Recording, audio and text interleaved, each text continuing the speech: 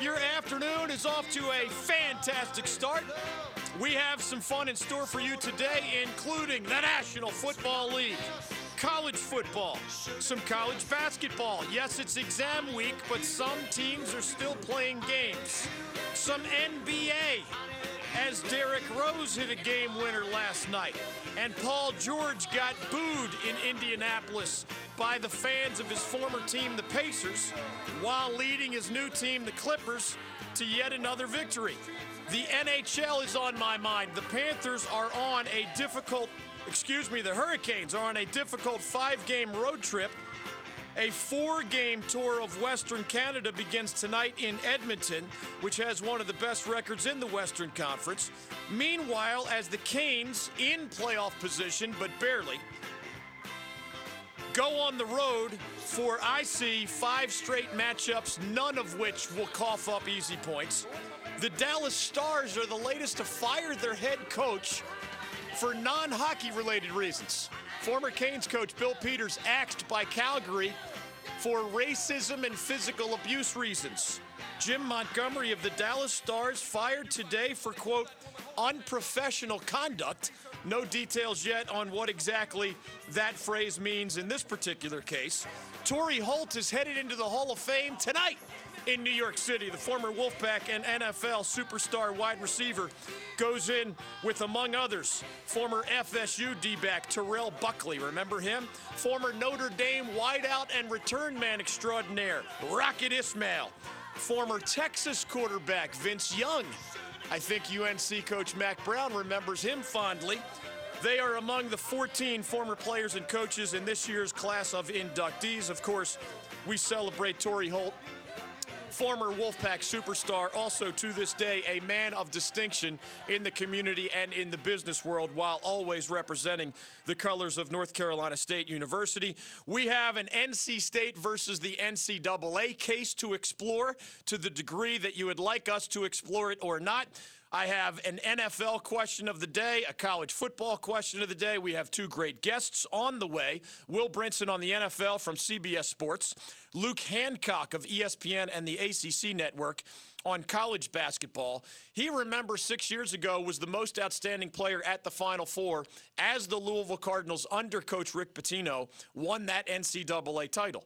The sharpshooter actually came off the bench and is the only, to this moment, off-the-bench player to be the most outstanding player at the NCAA Final Four. Luke Hancock, 3rd hour on college hoops. Will Brinson, this hour on the NFL. Your questions, comments, and complaints on those topics and others in between. As the questions that hit my inbox on the NC State case, if you didn't know, a 66-page Wolfpack response was published yesterday. All of this tracing, of course, to the Dennis Smith Jr. recruitment and signing and participation. He did turn out to be only a 1-year player for the Wolfpack, but there's, in the court of public opinion, a lot of evidence that not only did his family or he or both take money while still an amateur, which would have made him ineligible to play for the Wolfpack or anybody else. In the court of public opinion, there's a lot of evidence that all of that happened. But in the court of NCAA compliance, if you will, it is different.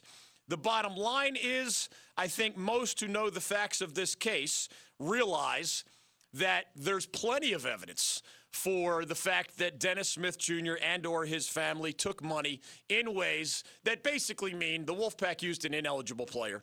And the most common penalty for that is that you vacate all the victories from that year where you used that player. Would that be the biggest penalty in the Wolfpack's case? Not really. It was a bad year, 2016-17. DSJ, of course, off to the NBA after that one season with the Wolfpack. But the former Pack coach Mark Gottfried is accused in this case. The former Wolfpack assistant Orlando Early, now an NBA scout, is accused in this case.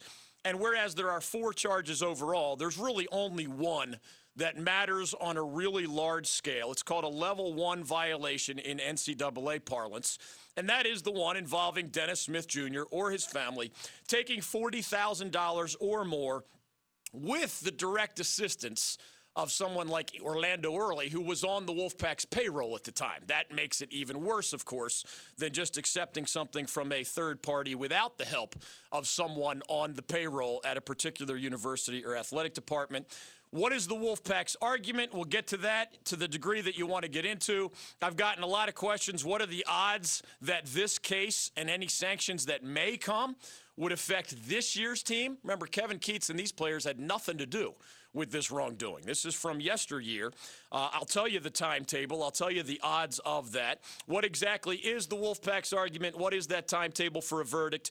Many of these questions I can actually answer definitively. Some of them don't have absolute answers, but we can explore them to the degree that you wish. We'll take your questions and comments in a little bit at 1-800-849-2761. What is the difference between facts and evidence available to us, the so-called court of public opinion, compared to the facts and evidence available to the NCAA enforcement staff and later the NCAA infractions committee? That ended up being really important to remember when UNC lawyered up and essentially wiggled off the hook, not in the court of public opinion. They still got a lot of criticism about the AFAM scandal. They still had to deal with their accrediting body. That doesn't look like an upstanding university to us, but they got off the NCAA hook entirely. Remember, after some misguided, uneducated, and not understanding of the rules people were telling you that Carolina was going to get the death penalty, while people like Jay Billis and I were telling you they weren't going to get any sanctions at all, in all likelihood. It ended up being the latter.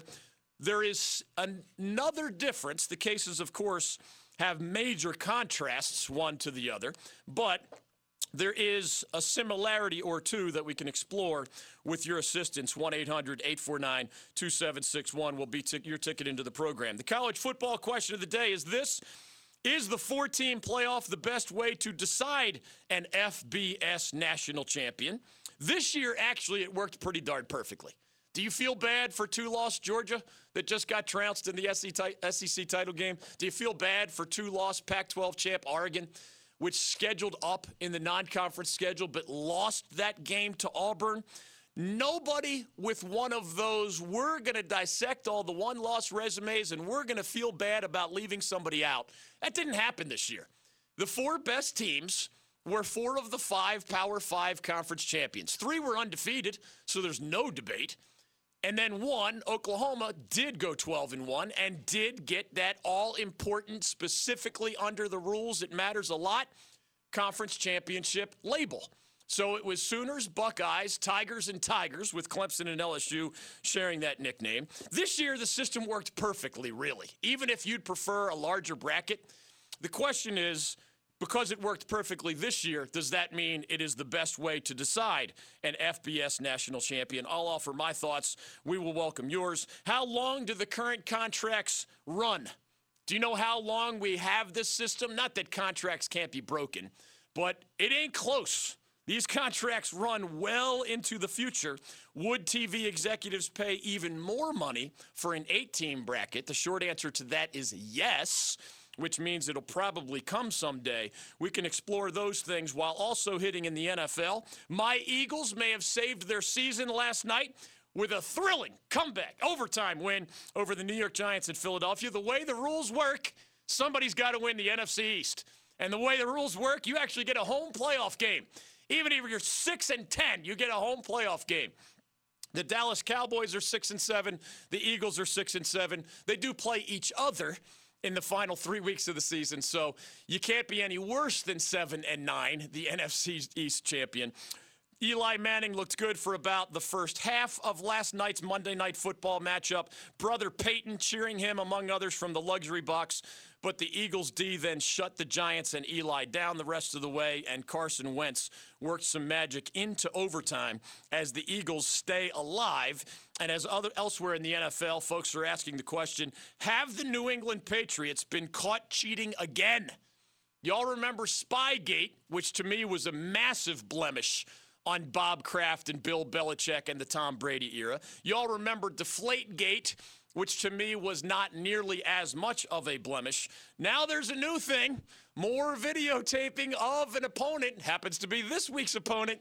We'll get into those details. We'll get into the power rankings, if you will, not 1 through 32, of course, but the best bets to make a Super Bowl run. My list, and maybe yours, begins with the Baltimore Ravens, but there are at least a half a dozen other teams that can still fit that description between now and when the playoffs begin. 1-800-849-2761. More of my thoughts on those Hall of Fame, hockey, NBA, college hoops, college football, NFL, and Wolfpack versus the NCAA stories. We'll take your questions on those on the other side. Luke Hancock later on college hoops. Will Brinson this hour on the National Football League. It was a 66-page response by NC State to the NCAA. Now the NCAA gets 60 days to respond to that response. Could sanctions come in time to hurt this year's Wolfpack team? That I can give you a definitive answer to. The rest of it can be shades of gray. 1-800-849-2761. As I say hello to my producer, Darren Vaught, also intern Sam, representing, as always, with distinction, the University of North Carolina. He will be the first voice you hear if you dial 1-800-849-2761. On today's program, Darren, as is the case every day on the David Glenn Show, no one is above the law. No one is above the law. Not the host, not the producer, not the interns, not the callers. Nobody is above the law, Darren. 1-800-849-2761. Those stories, your calls, those guests later. We're glad you're a part of it on the David Glenn Show. UNC coach Roy Williams is joining us. You are uncomfortable with your name in the same sentence as Dean Smith. I know that I will never be as good as he was in any way. Yet when I hear people say those things, yeah, those things are pretty neat. But I try to make sure that's about as far as I go. Keep it here on the David Glenn Show. Welcome back to the David Glenn Show.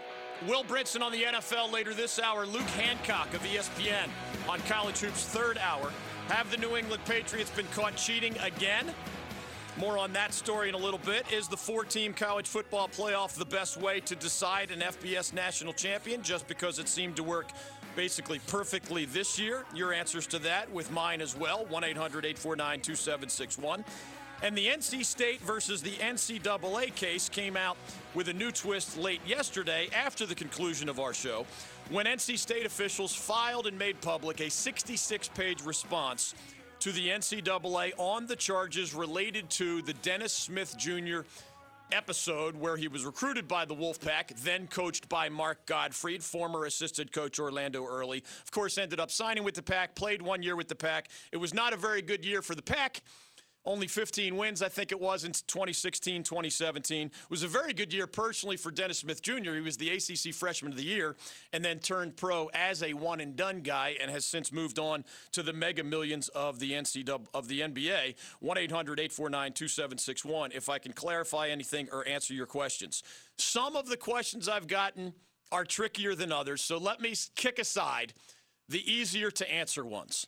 Is anyone still at NC State accused of any wrongdoing of any kind? Answer, no. This has absolutely nothing to do with Kevin Keatts, his assistant coaches, or any Wolfpack player that is there now.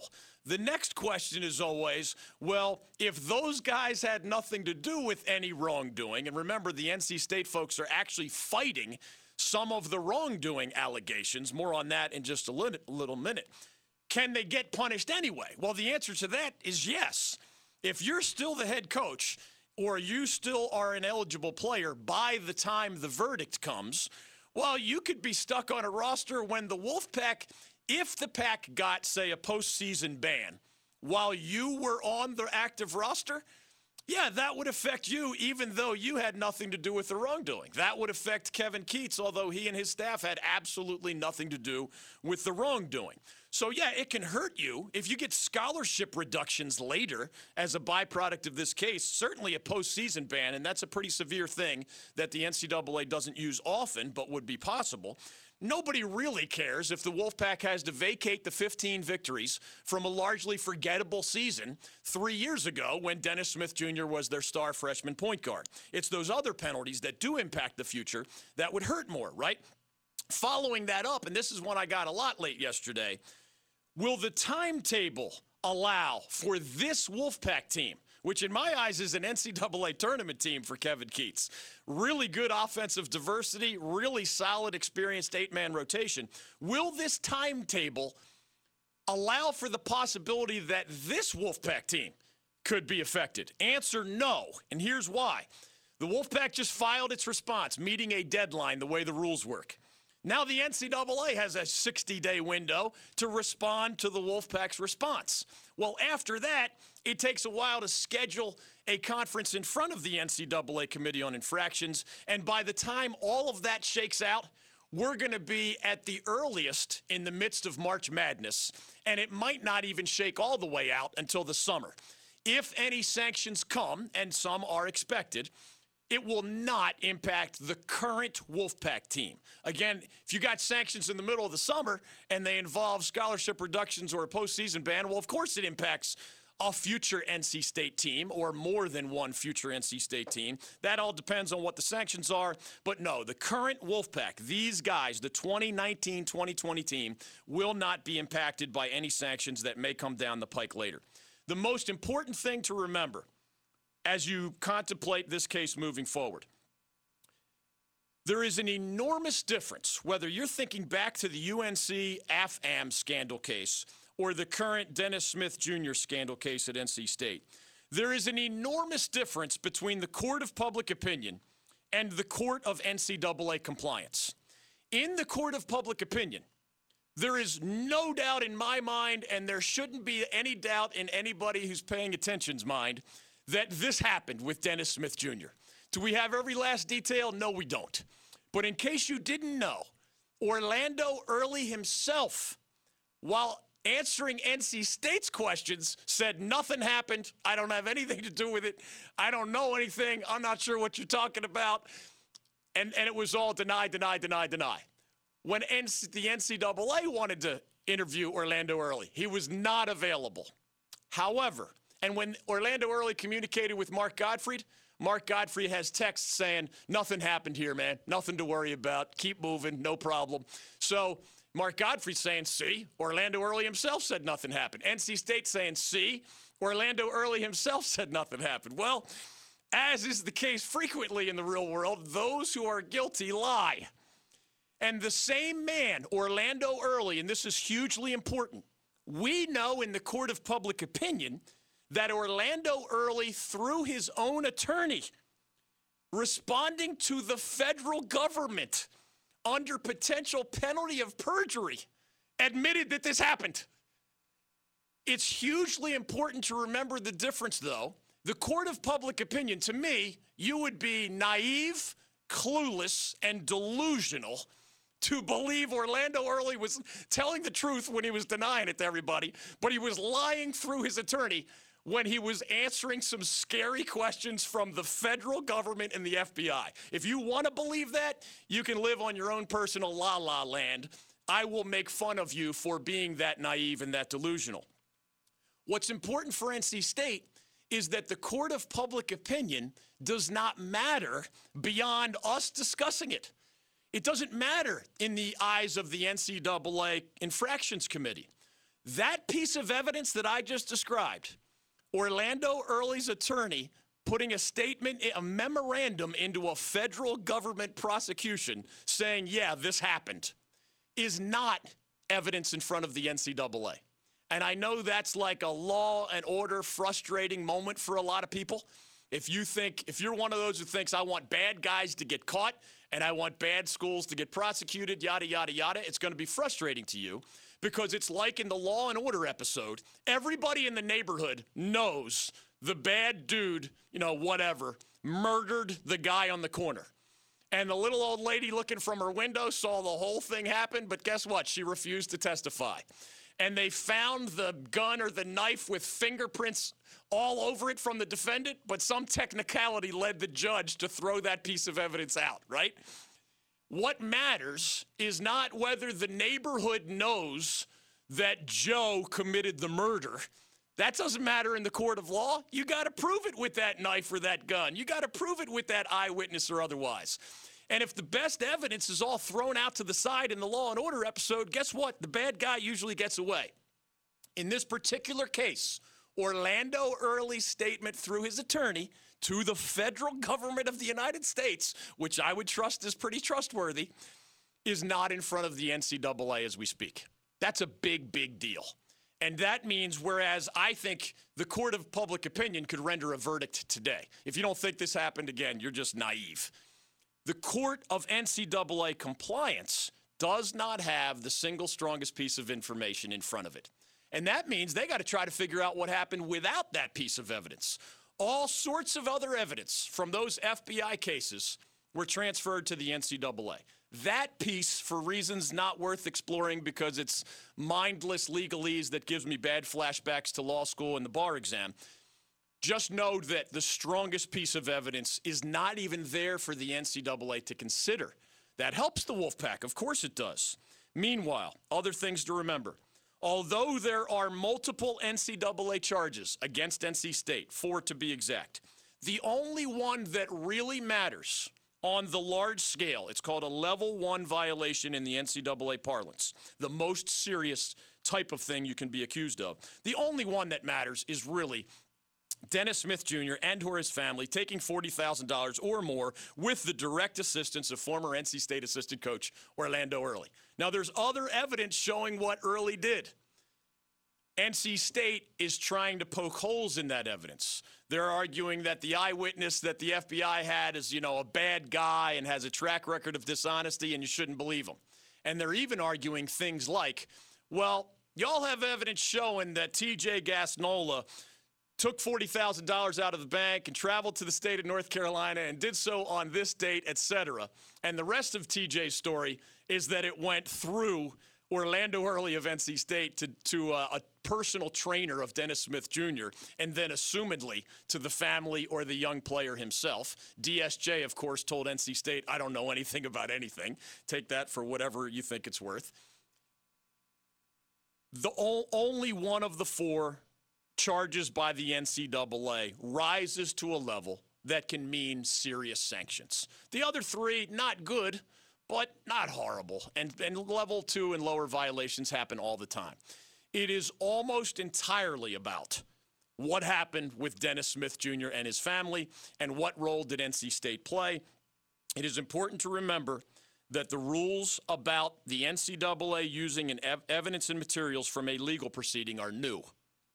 So if, I have a background in NCAA compliance. If there's a case that comes down the pike, we have probably 9 times out of 10 told you how it was going to unfold. Did I tell you that Memphis was going to have to cave on the James Wiseman case? Yes. Did I tell you why they were going to have to cave? Yes. After some really bad advice from his own attorneys, and I would have given him my advice for free, they finally came to the same conclusion that I was telling you all along. You're not going to win on these facts against the NCAA.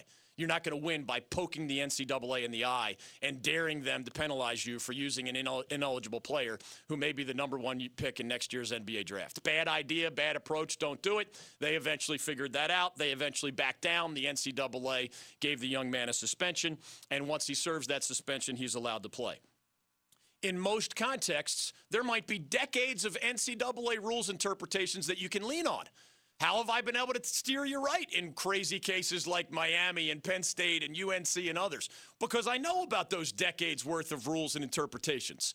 This rule about being able to take a legal proceeding and adopt the facts and evidence according to a very strict interpretation of what is allowed to be adopted and what is not allowed to be adopted, it's all brand new.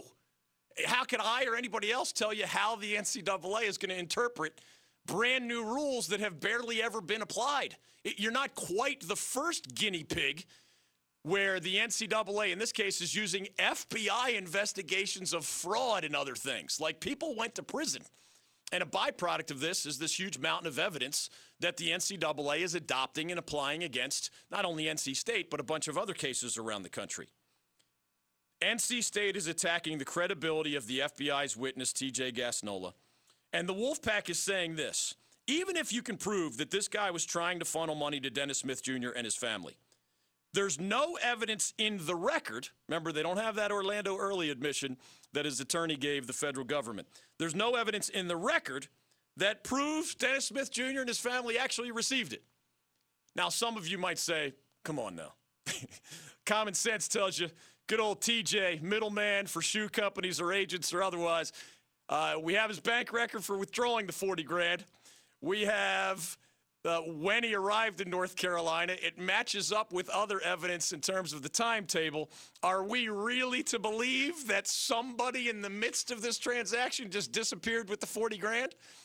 The NCAA says circumstantial evidence, including Dennis Smith Jr.'s family, around the time of the $40,000 transaction, mysteriously moved from government-affiliated cheaper housing in Fayetteville, North Carolina, to voila, their own rental home around the same time. Now, can the NCAA connect those dots? They're saying they can. NC State is pushing them.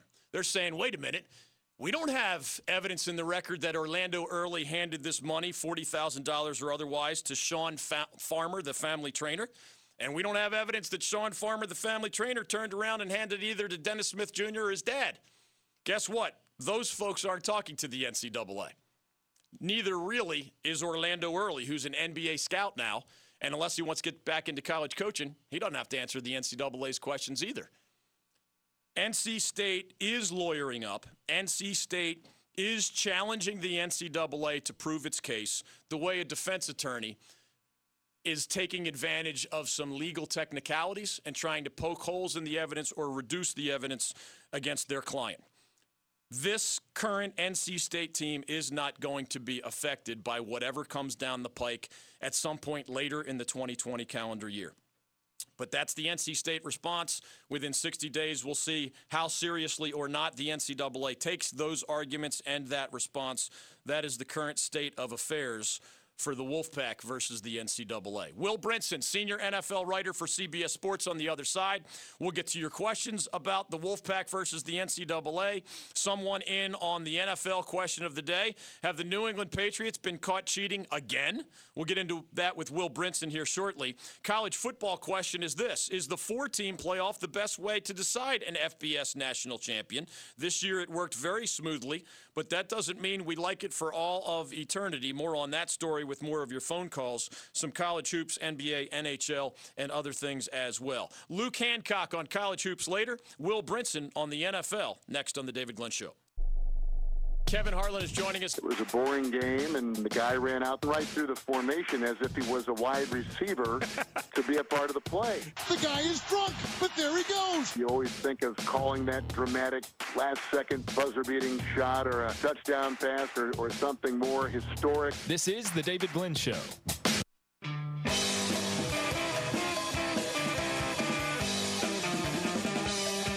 Welcome back to the David Glenn Show. Luke Hancock on college basketball in hour number 3. How many ACC teams look like legit NCAA title contenders here in December? I'd argue 2, Duke and Louisville. How many ACC teams look like NCAA tournament caliber teams? I'd argue at least 6, and including all 3 in the triangle, Duke, UNC, and NC State. I expect that list to grow as we allow teams more time to develop more chemistry, etc. We'll get to the NBA, the NHL, the Hall of Fame, and the other headlines of the day. We'll get back to the NC State versus the NCAA story that took a new turn yesterday. But joining us now on all things NFL, senior NFL writer for CBS Sports, also host of the Pick 6 podcast on all things National Football League. We, of course, have 3 weeks to go in the regular season. I'll give you my power rankings a little bit later, led by the Baltimore Ravens, of course. Meanwhile, it was Eagles over Giants last night on Monday Night Football. Don't laugh. The 6 and 7 Eagles are tied with the Cowboys for first place in the NFC East. And we have a new question. Have the New England Patriots been caught cheating again? The same organization caught red-handed in Spygate more than a decade ago. Remember, they were docked a first-round pick in the 2008 draft. They were fined $500,000, and they received, in some categories, the most extreme penalties the NFL could give because of the severity of the wrongdoing there. Now we have another episode, although it doesn't sound as bad. Will Brinson, welcome back to the David Glenn Show. Have the New England Patriots been caught cheating again? Well, I mean, technically, I don't know if cheating is the word, but they have. We don't know. I mean, it remains to be seen when the NFL does some kind of investigation, right? But I mean, they have inadvertently, their word, not mine, violated rules by virtue of sending a video crew to the Bengals stadium and not alerting the league to the Brown Stadium, not alerting the league or the Cincinnati Bengals, their opponent the next week, this coming week, and that video crew, who was a third-party contractor group, filming Bengals coaches, apparently, according to multiple reports, notably from Paul Dehner Jr. of The Athletic. So, yeah, Dave, I mean, this is it's like there's a couple of schools of thought here. One, why are the Patriots trying to film the Bengals? Like, why would, like, if they were orchestrating this vast conspiracy to build out video content on Patriots.com, the Do Your Job series, highlighting various different people in the organization, only to unleash an advanced scout, a piece on an advanced scout, and utilize it to steal the Bengals signals. Like, why the Bengals? You know, Right. Maybe surely there was another team that you could have, gotten this on. I don't know, maybe the Ravens a couple of weeks ago. But at the same time, yeah, I mean, because it's the Patriots, because they are really the lightning rod for all controversies in the NFL, and because Spygate 1 exists, this became a thing. I would like to point out that this is not even the most egregious thing the Patriots have done recently. They cost me first place in the bubble pool, run by Bubba in Greensboro, because they lost to the Texans last Sunday night. So I would like to thank the Patriots. That's the worst thing that they did. That's egregious. Will Brinson is joining us on the David Glenn Show, at Will Brinson. Because this is one of the great dynasties in all of American professional sports, I just want to follow up with this. From my vantage point on the outside, this looks like it could have been an oopsie. Like we got the Browns' permission to be there. We forgot to ask the Bengals. We're playing the lowly Bengals this week. Whatever. I find it believable that this was just accidental. I also am not going to hammer Bill Belichick for all eternity over Deflategate either. Spygate, to me, going back to the last decade, his explanation back then was, well, I thought we were allowed to videotape opposing coaches' signals as long as we didn't use that to advantage within the same game that we were videotaping them. I found that to be one of the most laughable, like, if we need an excuse if we get caught, what are we going to say? Just inauthentic explanations. And to me, it'll always be a blemish, even though I think the Patriots deserve credit for 100 different things. Do you agree with that pecking order, that this probably is small potatoes compared to what Spygate was? In that case, it appears for years they were videotaping opposing coaches' signals in violations of NFL rules. Yeah. I mean, I would say a couple of things there, Dave. One, like, in 2019, it's a lot less necessary to film coaching signals. Like, you don't need – there's nothing being transmitted by hand signals anymore, because you have the electronic communications, you got the microphone in the helmet and all that. So I don't think that you're gaining as much of an advantage by doing it. Now, you might pick up – I think that if you gave Bill Belichick – 4 hours of film of zoomed-in film on every head coach in the NFL, he could pick up on some tendencies that could help you out. I don't know if you saw the Urban Meyer clip out there, but he points out that he would find out what coaches were heavily involved in special teams, and then he would wait. If they weren't heavily involved, he would watch them throughout the game. And if they ran down and got in a hunch position on a punt, he knew something fishy was up, right? Because they were all of a sudden interested in a punt. Right. And then, whoever put the clip on the internet cut to Bill Belichick in the Super Bowl last year going, "Where's McVay? Where's McVay? I can't see him." He's looking for the opposing coach. So there is something that I think that the Patriots could glean from that. I would agree with you that this feels like much smaller potatoes than what happened in Spygate, where walkthroughs were being filmed. And then look, when the NFL sent investigators to Gillette Stadium, they destroyed the tapes on site. Right. They destroyed all the documents, all the notes on site. And then you have later, you talk to people from the Rams. I mean, Torrey Holt's spoken out about this. Marty Herney's spoken out about this. People from the Patriots, the Rams. I think the Eagles probably have too, although maybe not as explicitly. All the teams that lost those early Super Bowls to the Patriots are like, well, they felt like they knew all our plays, and so all those things are very different than this. I will point out from a Outside the Lines article, I think from 2017, from Don Van Natta and Seth Wickersham. If you haven't read it on Spygate, the first one, it's great.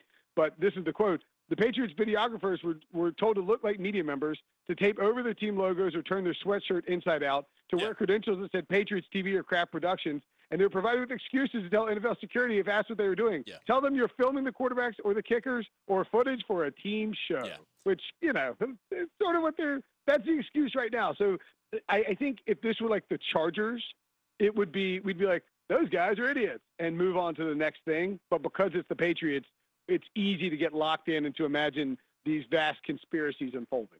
Will Brinson joining us on the David Glenn Show. Find his Pick Six podcast everywhere. Find his work at cbssports.com as well. 3 teams posted road victories this weekend that jumped out at me. Chiefs go to New England and beat those Patriots. The Ravens go to Buffalo and beat what looks like a playoff-caliber Bills team.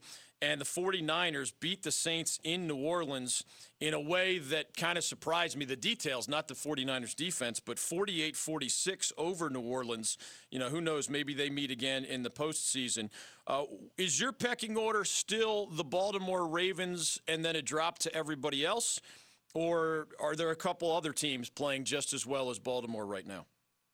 Yeah, I think you got to put San Francisco up there. Now, they lost their center, Weston Richburg, to a season-ending injury. Richburg's a really underrated player, a great center.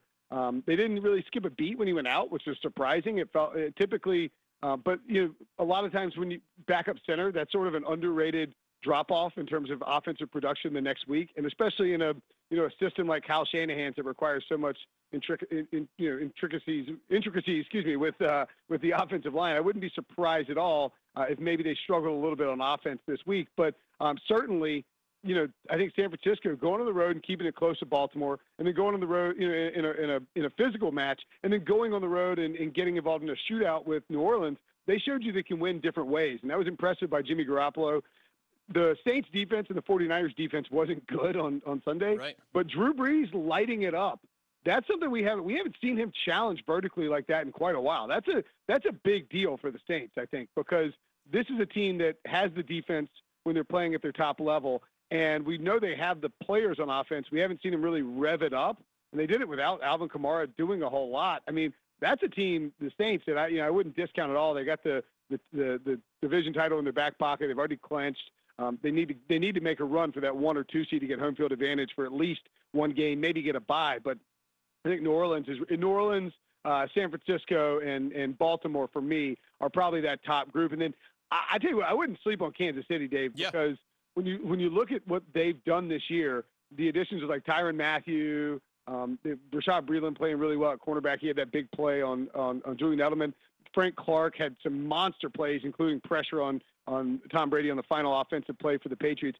That's a team that has sort of a 2006 Colts or like 2009, maybe 2006 Colts feel to it. They haven't quite gotten there offensively, though. But defensively, they're starting to kind of coalesce as they get down the stretch run. And if the Chiefs have a good defense and Patrick Mahomes can get healthy and play well in the playoffs, watch out, man. That team could steal something. It's going to be a lot of fun because even if you had a top 5 of Ravens, Saints, Niners, Chiefs, Patriots in whatever order, I mean, you still have Seattle at 10-3 and Green Bay at 10-3 and Minnesota at 9-4 and the Titans are playing well and the Texans are dangerous and the Bills are better than they usually are. One last thing for you, of course, on the Carolina Panthers. With Ron Rivera, the Panthers got embarrassed at home by the Atlanta Falcons. Without Ron Rivera, the Panthers got embarrassed in Atlanta by those same Falcons. What educated speculation do we have at this still early stage of David Tepper's coaching search?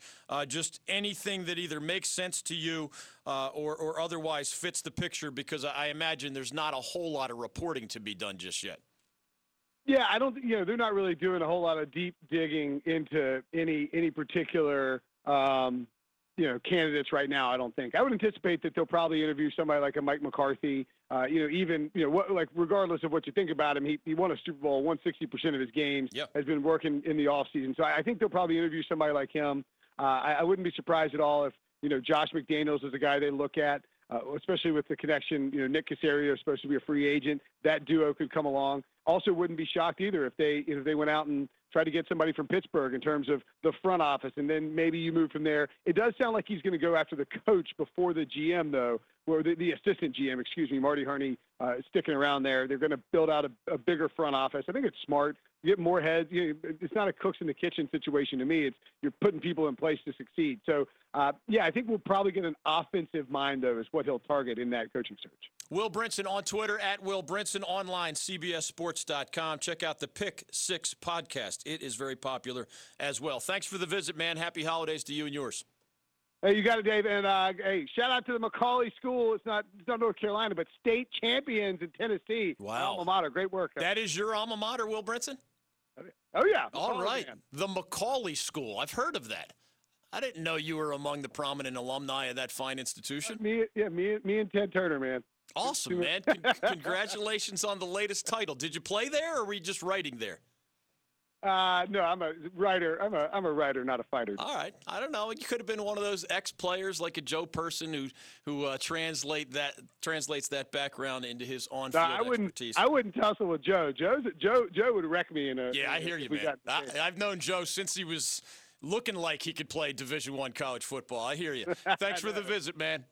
See you, Dave. You got it. 1-800-849-2761. The most interesting thing Bill Belichick said today about this whole Videogate scandal thing, which, again, I think is small potatoes, but I'll never give them the benefit of the doubt for Spygate. To me, it was blatant cheating, and they actually had the bogus explanations in case they got caught, which they did. It is a great example of crossing the line. Looking for edges in legal ways, I'm in favor of it. It's one of the main reasons Bill Belichick is the greatest coach of all time. Crossing the line into what you know is illegal, and you actually build in excuses just in case you get caught. I didn't know I wasn't allowed to video them if I wasn't taking advantage of that video in the same game. I was illegally videotaping those opposing coaches. That sounds like something you kept in your back pocket just in case you got busted, which they did, and the penalties were as severe in some categories as the NFL permits by its rules. So you know how seriously they took it a little bit more than a decade ago. The most interesting thing Belichick said earlier today with your phone calls on the college football playoff, the Patriots, NC State versus the NCAA, Luke Hancock of ESPN on College Hoops later. More of your calls, too, on the David Glenn Show. Gary Player joining us. This morning I did 1,300 sit-ups and crunches. Wow. I pushed 300 pounds with my legs and I ran on the treadmill. You are one of the legends of golf, and you've been an inspiration as a person as well. What a nice compliment, and God bless America. You're listening to The David Glenn Show. Hour number 2 will begin with your phone calls. Michael has an idea on the college football playoff. Is 4 teams the right number? It turned out to be this year. Does that mean it's really the right approach to crowning a champion? 1-800-849-2761. Why I believe that the argument that there are too many bowl games is a fundamentally bad argument. I'll get to that as we start hour number 2. NC State versus the NCAA. I gave you my breakdown earlier. Maybe you have questions or comments in response. You can be next at 1-800-849-2761. And the most interesting thing Bill Belichick said this morning, as the Patriots are accused of once again cheating through the use of video. Those stories and your calls are next. Kurt Busch is joining us, 38-year-old champion of the Daytona 500. I went out with Gronk last night after we won the race. Did you really? It was fun. Got about an hour's sleep. I asked him, I go, hey, when do you have to report to training camp? He goes, July. I said, well, we can't be friends because I got to go back to racing. Stay with us on The David Glenn Show.